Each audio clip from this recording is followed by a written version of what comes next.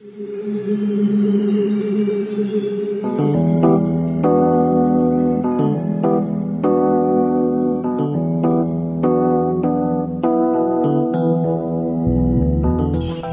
is the Mizzou Sports Podcast, presented by the Columbia Daily Tribune.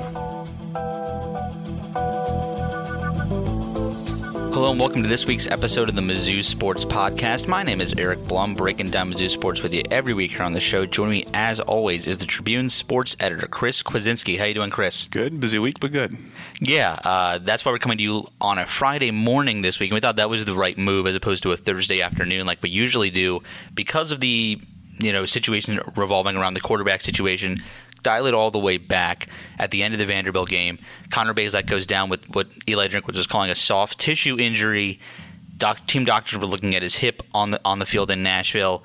We don't know whether he practiced this week. We don't know really a lot because Eli Drinkwitz is very much coy about the situation, really not revealing much. The first any indication we really got was Wednesday night. You and I were both there at the media availability when kind of Tosky Dub said, well, we kind of look forward to seeing, what the backups do. Or not exactly in those words, but essentially hinting that, why would you want to see the backups play if they're not playing? But Connor Bazelak was listed as questionable, which Eli Drinkwitz designated as a 50-50 chance to play. This morning, Pete Thamel from Yahoo Sports came out and said that Connor Bazelak is out for the game and probably therefore will not be making the trip to Athens, and he expects to see both Brady Cook and Tyler Macon play against Georgia. Missouri did beat Vanderbilt 37-28. Missouri still is 0-8 against the spread. Chris, we'll start there. What are Missouri's chances of winning or covering the spread, and what are your thoughts on the quarterback situation? Yeah, they have a better chance at covering the spread, to be honest. I mean, I think it comes down to just what do you do in the final moments, and the thought that kept coming into my head this week is, not that it's impossible to win because it's, that's why you play the game. There's always a chance. There's always something that can happen. But in a game like this, to me, a win would be coming out and playing for 4 quarters, showing that you're competitive, not just coming out and having mundane looks just because you're down 20, 30 points, but especially with whoever's going to be at quarterback. I mean, we saw what Tyler Macon could bring at the end of the Vanderbilt game. He can give you that situational football where you can run the football. He's quick. Brady, I feel, is more of a passer too, but even Tosky mentioned how much he's a scrambler and can kind of move with his feet too. So it's respectable in that way, and I could see them covering. I could see them covering in this game, and Mizzou finally getting on the board that way. If Georgia does what Mizzou did against SEMO and just kind of put the third, fourth stringers in there and just kind of let them play, get them some starts, but or some playing time. But then again, that's just if things get really bad. Yeah, it's going to be interesting because even Steve Wilkes and Eli Drinkwitz have hinted at, not a lot of people, and some people in this room talking to the media have not given us a chance. And I mean, Steve Wilkes' comments I think kind of referred to me because he then said something in the interview that he I think got straight from one of my articles. But I mean, it is kind of common sense. But I mean, he's not wrong because I'm not really giving them a chance because I mean, we did our pick 'em all this week, and the 4 people at the Tribune, myself, you, digital editor Gabby Velasquez, and our managing editor Kevin Grayler, former co-host of this podcast, did all pick Georgia to cover the 37.5 point spread. And I imagine a lot of the money coming in Vegas will probably make that higher after this has come out. So it's not exactly a incorrect statement to say, well, some of the people in this room are not giving us a chance. Yeah, I'm not. But, I mean, I think it'll be, if Missouri looks like Kentucky did in Athens, I think that's a home run for the program. And I don't want to overstate this as well, but getting your butt kicked by Georgia isn't necessarily a bad thing. Who this season hasn't gotten their butt kicked by Georgia? Yes, that means you're kind of falling in line. I mean, it was 10-3, but Clemson got their butt kicked in that game. That was the furthest apart 10-3 game I've ever seen. Mm-hmm. Georgia's defense did not give them a thing. And so it's you just ran into the buzzsaw this year. I mean, yes, I think per the competition, Georgia might be one of the more dominant defenses we've seen in college football in recent memory. I mean, they are that good. Even with their loss of their starters, is it Adam Anderson who came out who's has a rape allegation against him and is out indefinitely? I mean, they still got 5 stars and look like an NFL defense. I mean, yeah, that'll affect them maybe when they get later in the season. They have to face the Alabamas or the Ohio States of the world. But against Missouri, I don't really see it making that much of a difference. When you see how Missouri is played and you see that they give up 250 rush yards to Vanderbilt's third string, and I think that Georgia's starters are a little bit better than that, and they have a little bit better offensive line. So I think that, just giving that fourth quarter effort, minus a Connor Bazelak, minus a Case Cook, on that same injury report, Sean Robinson's out, Ish Burdeen's out, and Johnny Walker's out. So a promising young defensive lineman, and you're going to have a very thin secondary. I think that if Missouri even just gives a Rocky-type performance, that's a home run for this program. Yeah, and you go into this game thinking, what's our goal? And if you can come out and you can play for 4 quarters, you can be competitive, and you can try new things. This is a game where you can go out there and you can really just ask drink, just flex your offensive mind, try some new things, try some new offensive formations with this new, because Bazelak isn't a runner like Bacon is. So you can try that stuff. You can put him in there. You can see how the offense gels like that in that specific way. And there's an old book, written by an old Philadelphia Eagles beat writer back in like the 70s, I believe. I have it in my apartment. It's called No Medals for Valor. It's basically, the idea is, you don't get a moral victory in football, and that's true. You don't. You win or you lose, and you take that L if no matter how big of a point differential it is. But at the end of the day, this game, you can find something beyond that, and whether or not that you can find a promising young quarterback, you can find good play out of some of the defensive players. Like last week, you got a blocked punt from a walk-on. That. You can find spots, especially with young players making good plays. And Georgia is they're my pick to win the college football championship this year. And not just that, but this is probably the same what would have happened had Mizzou played Alabama in the middle of the season as opposed to the week 1 last year. Just knowing how that offense just grew and grew and grew to be that buzzsaw that it was. Sometimes we're into buzzsaw, but that's college football. I agree, and that's also kind of, looking ahead for Missouri's schedule, getting that not blown out, or getting that fourth quarter performance. It could be good going into their final 3 games. I don't think that any one of those final 3 games, even though Missouri is probably going to be only favored maybe in one of them, and that's going to be South Carolina and probably less than a touchdown, that any one of those is not a winnable game for Missouri. All 3 of them are also on the table to be losses, but Missouri could easily, gain momentum somehow from this Georgia game and then run it the rest of the year, get 3 wins. That's a scenario that could happen here. Missouri goes to a better bowl game. They finish the season on a high. They try and win their first bowl game since 2014, and that's probably the most realistic high for the program you can end on this year. They already got a 1 off the field in Luther Burden, and that cannot be overstated how big that was for the program, considering the dominoes that could fall based off a decision like that. On the field, getting to the postseason, winning a postseason game, and doing it under this head coach is what has to happen consistently for this program. So getting that early on, and Perry would have never won a bowl game here. He was 0-2, and even though he had some good teams, it just seemed like when they needed to put their foot on the gas, when they really needed that push to get into the, even top third of the SEC, they couldn't get it done.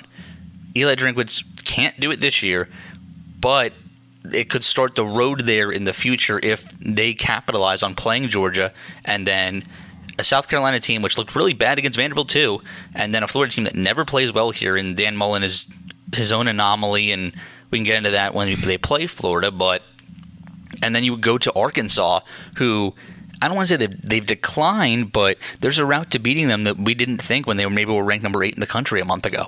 Yeah. So yes, I would say that still probably Missouri's probably realistic best is probably 6-6. I don't think running the table is all that likely, but it is not impossible. Yeah, especially when you just bring up the outstanding factors of Florida always struggles at Faroe. When you bring up that Arkansas is kind of not the same what they used to be at the beginning of the season. Ever since they took that loss to Georgia, it just seems like they've been kind of sputtering a little bit, and that makes sense. It's just the way that Georgia blanked them. But still, like when you think about it from this point of view, and you at the end of the day, you have to get that win against South Carolina. It's imperative that you get that win, and the other ones, fall as they may because they are better teams at the moment, but. There's still a path to the bowl with the academic progress rate, maybe, but that also depends on whether or not there's enough bowl eligible teams, which you never know.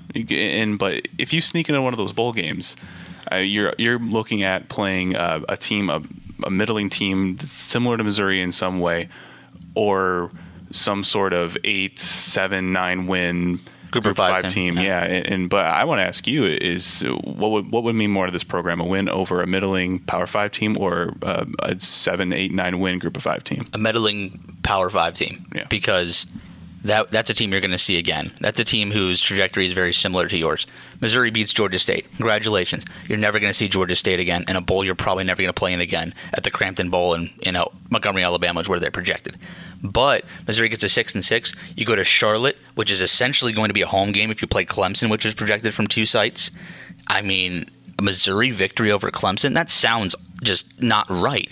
But Clemson's not Clemson lost to Boston College by the exact same amount Missouri did. This is not the same Clemson team you've expected where you have a Trevor Lawrence or a Deshaun Watson or, for Missouri fans, the connection Kelly Bryant running kind of pulling the strings there. So there's 2 points before we get into the Georgia interview with Marc Weiszer, which I did earlier this week. I actually taped it, I think, Monday night. So a world away from today. Number one, we really don't know what Tyler Macon or Brady Cook is capable of. It could be nothing, but it could be something. We've only seen both of them, except for 5 minutes of Tyler Macon, in not important scenarios. Brady Cook really has not had a chance to show what he's capable of on the college stage yet. Tyler Macon is still a raw, true freshman, and so that might be known after Saturday. At the end of the day, how much of a difference is there with Connor Bazelak when, with all of the, I still don't think he's had as bad of a year as some people have thought or have said he's had, but that pass against Vanderbilt kind of fed into that. That was a really bad, after that pump block by Steven Benson you mentioned, that was his worst pass of the year. That's just something that never should have happened. But I still think he's had an all right year. How much more along the route of better and quality is he when we haven't seen, despite any turbulence, a Brady Cook or a Tyler Macon unless absolutely necessary, this year? And number two, it's going to be the second straight time Missouri goes into Georgia probably starting a backup. Kelly Bryant was hurt at the end of 2019, and a very inexperienced Taylor Powell got to play, and a very inexperienced Connor Bazelak got to play at the end of that game. And Missouri did not score. Georgia won 27-0. But, it could be a valuable experience between the hedges. Honestly, and I'm really looking forward to seeing Tyler play. And just because at the back end of the Vanderbilt game, when you watch that touchdown where he had the zone read, I believe it was Tyler Beatty who was back there, who had the zone read, and he was decisive. He saw the guy crash right away and just strolled into the end zone. It's a guy that understands his strengths, who can understand what he can do, especially in the shotgun and those kind of formations and that kind of stuff. But I'm curious about how he could throw the ball, because obviously we saw a little bit against SEMO, but again, and the SEMO experience is one thing, but going up against the best college football defense in the nation is something else, especially when the 2s, 3s, and 4s on that team are still eons better than SEMO. So I'm looking forward to seeing what he can do, and especially if Brady can come out and just spin it. Just chuck the ball. Just don't think too much about the defense at hand, and just kind of see what you can do with the football. And that's exciting. That's maybe a moral victory if you have two good quarterbacks that come out and throw decent games that can show they can protect the football and can play to their strengths. But here's the thing, and I think I'm probably in the minority here. I'm more looking forward to seeing Brady play, to be honest with you, between the two. I think that there's a reason why Drinkwitz listed him on the last publicly released depth chart at number 2. He's had more time in the program, and the moments kind of here and there against Vanderbilt last year and SEMO this year, his QB IQ seems to be very high. And I think he's probably the clubhouse favorite to start, knowing he's probably got more of a what you're going to get from him type of presence. It might be a high-low type thing. You talk about the high potential of a Tyler Macon going against a Georgia defense. We don't really know what the floor is for this kid. I think that we have a better idea of what the floor and the ceiling is for a Brady Cook, and I think that might be more important going into a Georgia game. But before we go any further, this is as good as a spot as we'll get to have the transition to talk to Marc Weiszer of the Athens Banner-Herald, get things from a Georgia perspective this week, fellow brethren from both the Gatehouse Days and USA Today Network. So without further ado, here's my interview from earlier this week with Marc Weiszer.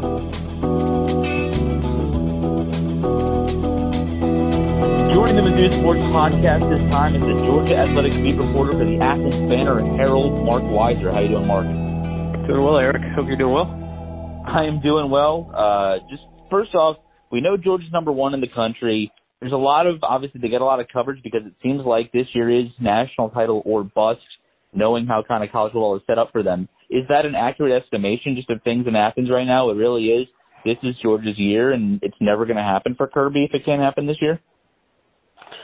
No, I mean, I wouldn't say that. I mean, I think if they don't win it this year, and I think that they are obviously in great position to do so, and you know, I don't know why they couldn't do it in 2022 or 2023 or 2024. I mean, they're recruiting at such an elite level that, you know, they're always going to lose talent to the NFL, but they're going to just restock with, you know, with the next generation or next couple of years behind talent. So, I think there's more pressure on Georgia now because they've been so good and so dominant, and they look like a national championship caliber team, especially on defense, that, you know, it would be a big disappointment now not to have that happen. But you know, I don't think it's national championship or bust. I don't think they're like, you know, sending Kirby out of town if they, you know, collapse or something. They've gotten a lot of coverage. Obviously, the front seven has been dominant this year. Georgia's defense has been one of the best in recent memory. They have great players all over the field, but you're the expert. What might be, you know, something that a lot of people don't know about this Georgia team that stands out to you? Well, at wide receiver, I mean, basically the guys that are making plays on offense, pretty much everywhere except for running back, you would not have expected before the season started. I mean, Stetson Bennett was relegated to third team basically. You know, his time at Georgia was over in terms of, you know, significant snaps in you know, when the games matter, because it didn't happen last year. He lost his job to JT Daniels after you know, a rough game against Florida and a bad second half against Alabama. And, you know, they had Carson Beck was the number 2 guy, it seemed like, after the spring. And, you know, Daniels just had, you know, a couple different injuries that have kept him out. He's only played in 3 games this year.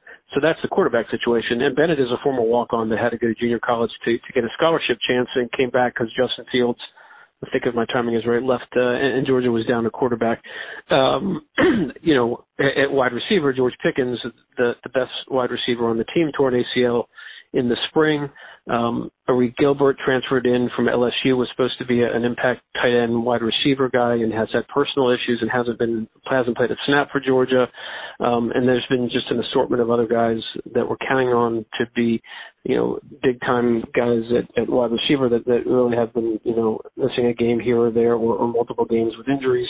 But their top 3 receivers, or pass catchers, I should say, are all freshmen. Brock Bowers came in from Napa, California. He was just one of the 8 John Mackey Award semifinalists today. Had 6 touchdowns, 26 catches, 454 yards.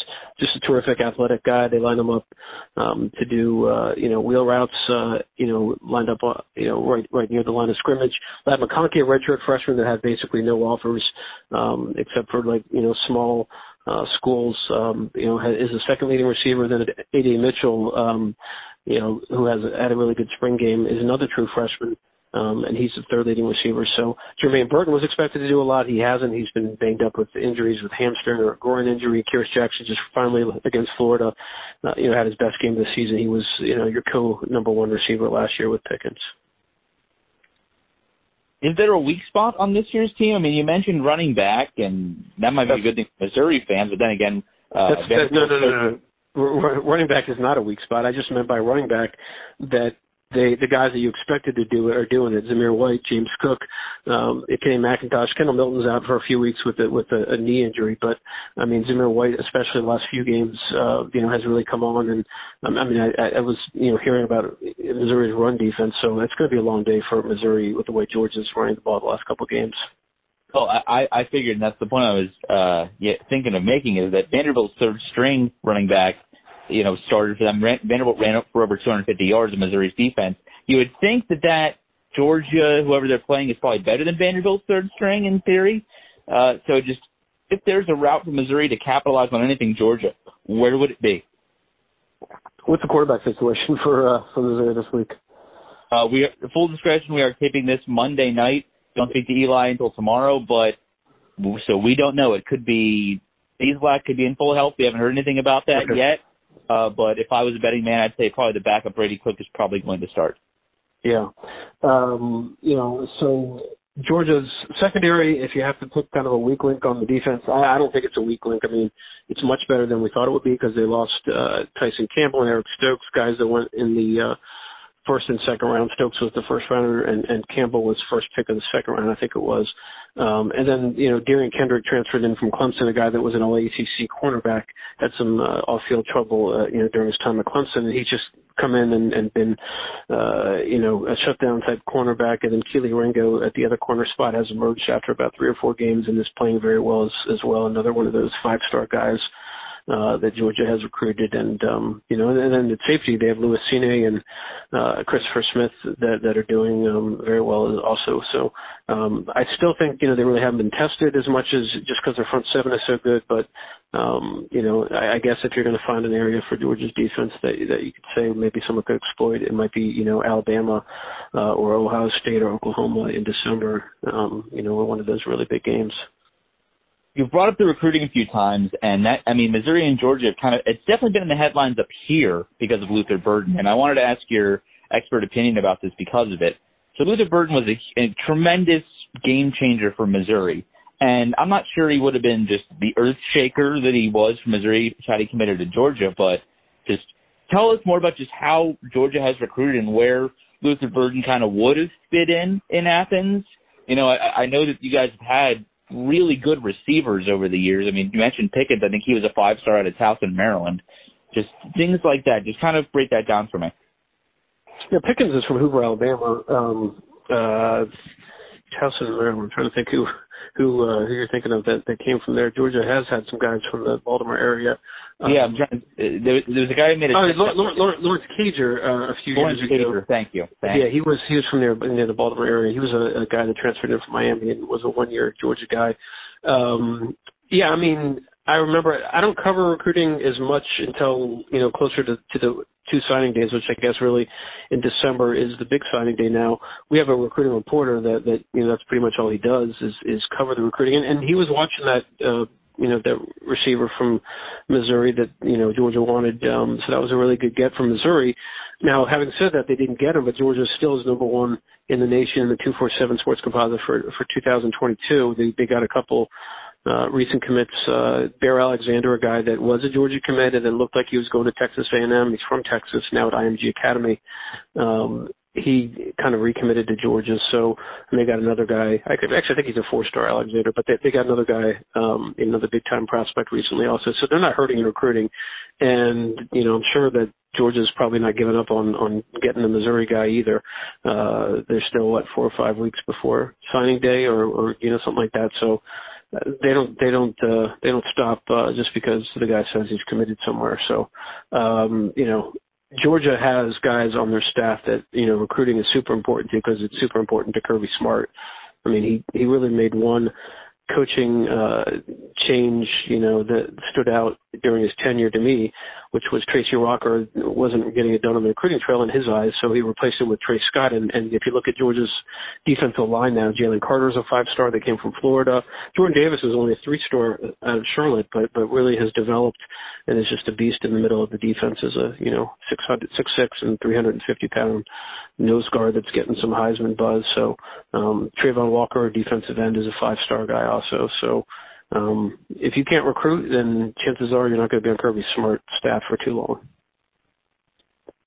I can't remember another time on the beat that I've been here that it just seems like Missouri has been such a huge underdog. I can't remember. Missouri has faced FCS teams, group of 5 teams, where they've been this kind of favorite, but being a near 6-touchdown underdog to Georgia, it feels deserved, yet it's still mind-blowing to me. Do you think that kind of separation is true between these 2 teams, where you can see Georgia's just that much further ahead of Missouri on the field right now? What was the score of the Vanderbilt game from Missouri on Saturday? Missouri won by 9 against Vanderbilt. Okay, Georgia will beat Vanderbilt 62-0. So I was guessing, I was trying to figure out what the point spread would be. I don't really spend too much time on it, but I was thinking more like 27. I was only off by about 10, I guess, right? So, I can look this up. So he's kind of a UGA historian. His name's Patrick Garvin. He had a tweet out today. I read it, but I didn't pay too much attention to it. I think he has it. I'm scrolling through my feed now to see. I think he had this as the biggest point spread ever by Georgia against another SEC opponent. So Georgia was I actually remember this. I think Georgia was only favored by 35 against Vanderbilt, but that was much earlier in the season when you don't have much metrics to go on. This actually isn't the record for Missouri. When they faced Nebraska, I think it was in 1990, I want to say 7. They were a 42-point underdog and then ended up losing that game 57-0. So, I'll look that up, but for other articles this week. But yeah, it's just a bizarre kind of figure when you look at that. It's kind of, you look at that and you see that's the non-conference game for Alabama, when they played New Mexico State or Louisiana Monroe, not Missouri, Georgia, right? Yeah, I would say, though, that, this is a noon kickoff after, every game against Florida. It's kind of an emotional rivalry game, and Georgia just won the SEC East. Now, that's not the end-all, be-all for Georgia winning the East. And so, and last time they had a noon kick against Arkansas, Kirby Smart made a big deal about getting the fans, amped up and ready to go for an early start. But College Game Day was here, so it was also added to the atmosphere. This seems like the kind of game that maybe Missouri could take advantage of that situation where it's just a natural letdown type start. But, Georgia's pretty good, so, I don't know if that's enough to, maybe it's enough to get the point spread to 30 or something. I don't know. Everything's 100% open in Georgia right now, post-COVID, right? That you can expect 92,000 on Saturday? Oh, yeah. It's been like that all season. There's, that's not an issue. I don't know if it'll be 92,000. Like I said, if some fans are, maybe they're like partied out from either the Braves winning the World Series or losing it. When does that series end? I guess probably either Tuesday or Wednesday based on. Yeah, I don't know if if the Braves win the World Series, maybe they're doing a Saturday parade, so maybe some fans will go to that. I don't know. That is something to think about. So I guess just overall, if you're going to come to the Athens area, what would kind of be your recommendations? We were talking off recording about this, but what would be your recommendations for any Missouri fans kind of traveling, especially if they're not staying in the city of Athens for Saturday? You're talking about restaurants? Either restaurants or how early to get there because of traffic or anything of the above. For me, in terms of traffic and stuff, I like to get places early. I'd rather sit and wait for 2 hours on the road. So I say get to your parking spot if you have one and, walk around. I don't know what the weather, I think it's supposed to be a little bit chilly, but, wear appropriate clothing for a cold November morning and walk around campus and, hit up some fine establishments. I'm sure the bars will be open, ready to serve. And if you want to risk, waiting in line for an hour and a half for a good breakfast, Mama's Boy is well received downtown restaurant. Serves up some good biscuit sandwiches and other fine breakfast foods. How do you kind of see this one ending up? I think it's obvious to say a Georgia victory here, but do you think that, Missouri can contend in any way and really even make this kind of respectable like Kentucky did? Not based on what, the results from Missouri recently. I don't know exactly. I haven't had a chance to watch as much Missouri football as I would like. But, I think I was talking about Missouri during the off season, like when people would say, well, what games, might be kind of a sneaky game for Georgia's schedule. And I brought up Missouri because, the game last year, wasn't it pretty competitive in the first half? I don't remember exactly now because in the first half, it absolutely was competitive. In the second half, it was not. Yeah. So, I was impressed with how, Drinkwitz had the program going, and obviously it's been a little bit more difficult this year. So, I don't know, maybe they have a finishing kick. They're going to have a great November. I know, Tyler Beatty had a good game rushing last time. It's going to be really hard against Georgia's run defense, to be able to put up, significant yards. Florida's quarterbacks had great rushing numbers and they didn't against Georgia. That, seems to happen, a lot against teams that have something going in the run game, and then Georgia shows up and, not so much. Follows good. Well, Mark, where can everybody kind of read the opponent's perspective this week and catch up with all your work? OnlineAthens.com. Check it out there. You can follow me on Twitter at Marc Weiszer, MarcWeiszer. And, so it should be, you'll at least be done by like 5 o'clock Eastern, and you can go back and chill out before you. Do you have a flight Saturday night or Sunday morning? I'll be flying out Sunday morning out of Atlanta, and so maybe you and I can get a meal or something. That'd be great. Sounds good. All right, well, that was Marc Weiszer from the Athens Banner-Herald. Thank you so much for joining us this week, and I'll see you on Saturday. Appreciate you. All right, see you. We would like to thank our sponsors for the Columbia Daily Tribune's Mizzou Sports Podcast. University of Missouri Healthcare. University of Missouri Healthcare is proud to be the official sponsor of MU Athletics. Blue Events. Let Blue create the perfect event. Their passion for food, service, and presentation ensures that you will have a seamless and memorable event, no matter the size.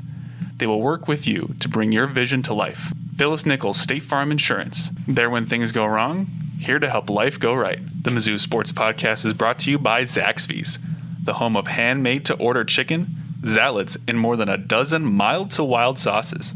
Stop by your neighborhood Zaxby's today. Follow Mizzou football with the Tribune's Tiger Extra newsletter. Sign up at columbiatribune.com/Tiger Extra for stories, galleries, and podcasts in your inbox every Wednesday, Saturday, and Sunday. So, John, question.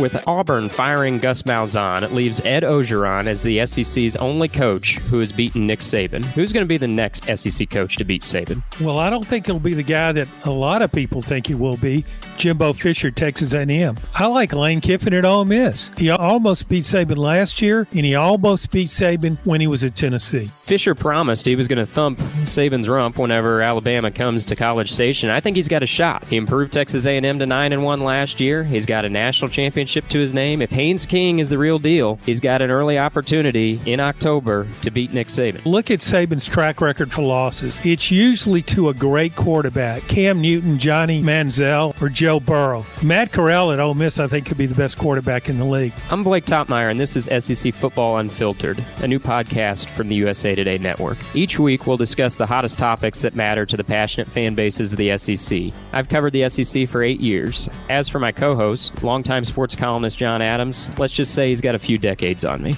Not as many decades as some people think. Contrary to popular opinion, I did not cover General Neyland, but I did interview Bear Bryant and I interviewed Nick Saban, and I covered Archie Manning and Peyton Manning. More insightful interview, John. Bear Bryant, Archie Manning, Steve Spurrier, or Johnny Majors? Got to go with Steve Spurrier there. He's the great quipster.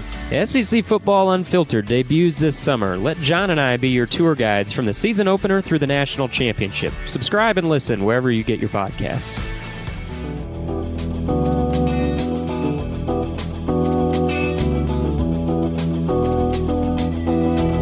Thank you once again to Marc for joining us on this week's episode of the Mizzou Sports Podcast. Definitely great to catch up with a fellow Montgomery County, Maryland native. Now kind of getting into just our final predictions for this week's game. Where do you see this one kind of ending? Yeah, I see kind of being a SEMO result where on the other side for Mizzou, where Georgia's going to get up early, they're going to get up often, and they're going to do what they do best to make sure they have the game in the bag. And Zamir White's going to have a big game. I like him a lot, especially as a guy that comes from the same cut from the same cloth as the Sony Michel, Nick Chubbs of the world, and that kind of stuff. Maybe not as good as those running backs are, but I still like what he can bring to the table. I think it's more so along the lines of Georgia 45, Mizzou 20 with a couple of touchdowns in the fourth quarter. Maybe they get a Harrison Mevis field goal in the first half, first quarter, maybe. But it all depends on what Drinkwitz can throw at them to start the game. That would mean that Missouri does cover the spread for the first time this year. I don't expect that to happen. I think that just something about being in that offense, and I mean, you got to keep in mind that Georgia's backups are still like 4-star, 5-star kids that just haven't had the chance to play because this front seven's been so good. So they're going to look for a chance to prove themselves. And Kirby's a defensive coach. So, yeah, Mizzou might have tough sledding this year. Or just in this game, excuse me. And I mean, I'm going to go 50-10, Missouri. I mean, maybe even like 55-10. Like just throw this one out with the bathwater. I mean, you're playing Georgia. Mm-hmm. I would be pleasantly surprised if Missouri has a Kentucky type performance, even though I think that's the ceiling.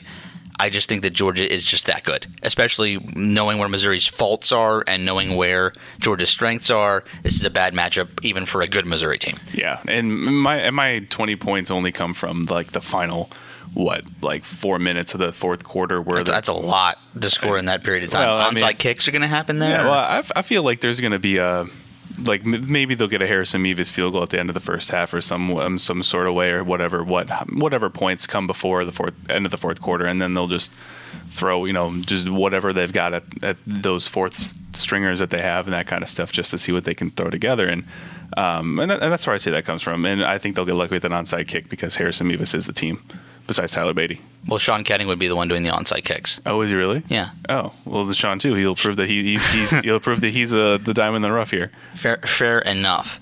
But I guess just kind of going on to the overall of college football, we did have the first CFP release on Tuesday, and yeah, it went not as expected. Number 1 was Georgia, number 2 Alabama, 3 was Michigan State, 4 was Oregon, 5 Ohio State, and Cincinnati was 6. Going a little bit further, Michigan at 7, Oklahoma at 8, Wake Forest at 9. Was that correct? Did I mix them up? No, Wake Forest was 9. Wake Forest had to be 9. I can pull it up right here really quick. And one of those two right there. Yeah. Notre Dame 10 and actually, the more I think about it, I think Oklahoma was 9. Because it was shocking to see Wake Forest, even as the season they've had, a little bit higher. Yeah, Wake Forest was 9. Yeah, I believe Wake Forest was 9 or Oklahoma was 9. Who knows? I'll look it up once you talk. But what was your reaction to seeing everything?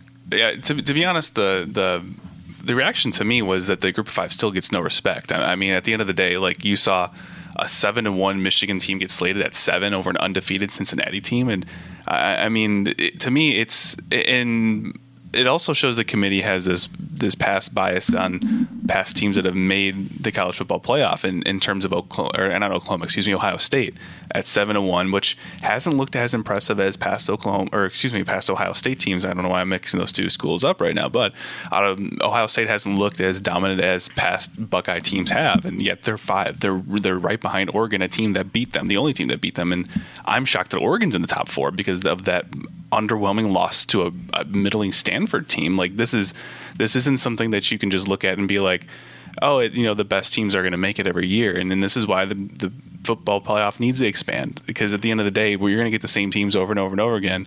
In Alabama at 2, which I mean, they should be in the top 4, but I don't think they should be 2, especially after the loss to Texas A&M. And this is a team that's shown cracks this year.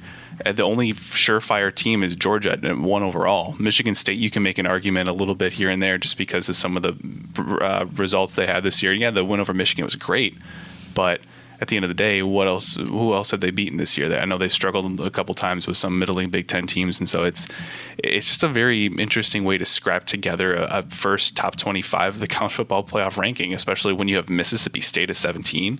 I know they just beat Kentucky, but I mean a 5-3 team over some one loss Group of 5 teams, to me it just doesn't click right away. Yeah, so my biggest complaint would be if I was Cincinnati, obviously. And so, and people are also saying, like, this is going to work itself out. I don't know about that, because there's never been a year that has been more designed to scream we need expansion than right now. Because I think the number one thing that jumped out to me, obviously Georgia, provided they don't lose between now and the SEC title game, they're a lock. Putting Alabama number 2 tells me a couple of things. Number 1, I mean, A&M is number 14 here, and they lost by field goal on the road.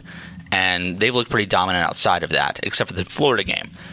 And so, does a 2-loss Alabama stay in if it's a narrow loss to Georgia? I mean, I think that possibility is on the table here. It's like, could just because of the dominance of the SEC, they give them just 2 spots no matter that outcome? That's on the table here. And I don't know if there's ever been a 2-loss team that's ever made the playoff. And so, I mean, I'm thinking kind of the Big Ten way, that when you have a Big Ten team at 3, 5, and 7, and they're all on the same side of the Big Ten, that will probably work itself out, and one of those teams is guaranteed to get in. So therefore, you kind of have 2 locks. Oregon and Ohio State did play earlier this year, and Ohio State's loss is to the number 4 team, and they've looked okay outside of that. You mentioned Oregon, so if Oregon wins out, they're in by default. And so if I'm Cincinnati, that's not only concerning in front of me, but in back of me. Wake Forest wins out, Oklahoma State wins out when Oklahoma wins out when Oklahoma at number 8 still has Oklahoma State and Baylor at 11 and 12 behind them, and games that could be good against them. And then another team on the other side of the Big 12 who might come out. I mean, maybe that's and Iowa State. I'm not sure who's leading that side of the Big 12 right now. Maybe that's Baylor. I don't know. But 3 quality wins to add that could vault them. If Wake Forest wins out, how do you deny even though the ACC is complete crap from top to bottom this year, how do you deny a team that just did everything they could?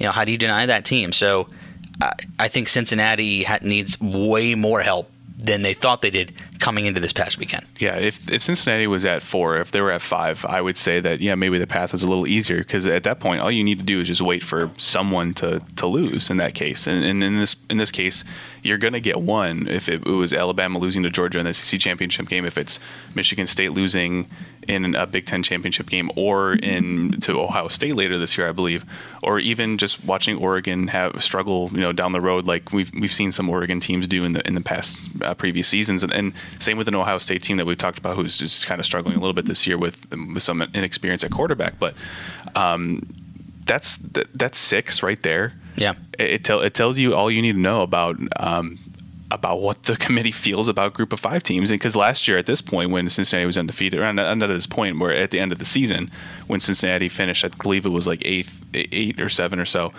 the committee was like, well, we like them a lot, but they haven't played any Power 5 teams. They haven't played any big-time competition. This year they played Indiana and won, and they played Notre Dame and won. Right. Yet they're still sitting there, and that's only good enough for 2 more spots up. To me, that it's and Nicole Auerbach, the Athletic, wrote about this last December too, which is like, this isn't the college football playoff isn't for everybody.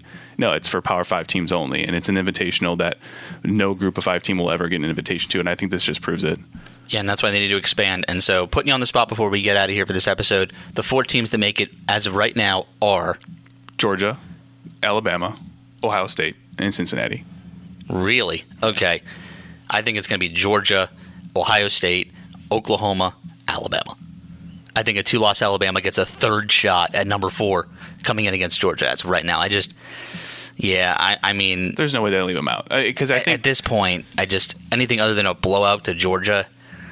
They branded Alabama as. That's the Alabama bias coming out. Mm-hmm. Just no other way of saying it. And so, unfortunately, I think that's the biggest takeaway is Alabama number 2. How strong of a number 2 are they? We'll find out. Yeah, and especially I think back to 2018 when they lost in the last game of the season to Auburn and dropped to 5 and ended up making the college football playoff and winning the championship anyway. So at the end of the day, Alabama has that bias for a reason. And they ended up winning the national championship game, but still, the committee is always going to favor that team. Yep. Anything else you want to talk about this week before we get out of here? First impressions for basketball coming up on Tuesday? Yeah, they're a big mystery. We'll find out. I think that it'll be an interesting non-con. We get the border war, we got bragging rights, but we should know a lot more about this team very quickly. Like going into last year, we kind of knew who they were already. We don't know that, but they should be an easy team to figure out. Yeah, I feel the same for the women too. That's got a lot of upperclassmen. I'm really looking forward to watching Asia Blackwell play. Everyone's told me that she's just a fun to watch. And when it comes to the SEC, that's probably the best women's basketball conference, and it will be for the upcoming however long the universe lasts. So, yes, however long the universe lasts. Let's leave it right there. But for Chris Kwiecinski, I've been Eric Blum. Thank you for listening to this week's Mizzou Sports Podcast, and we'll see you next time.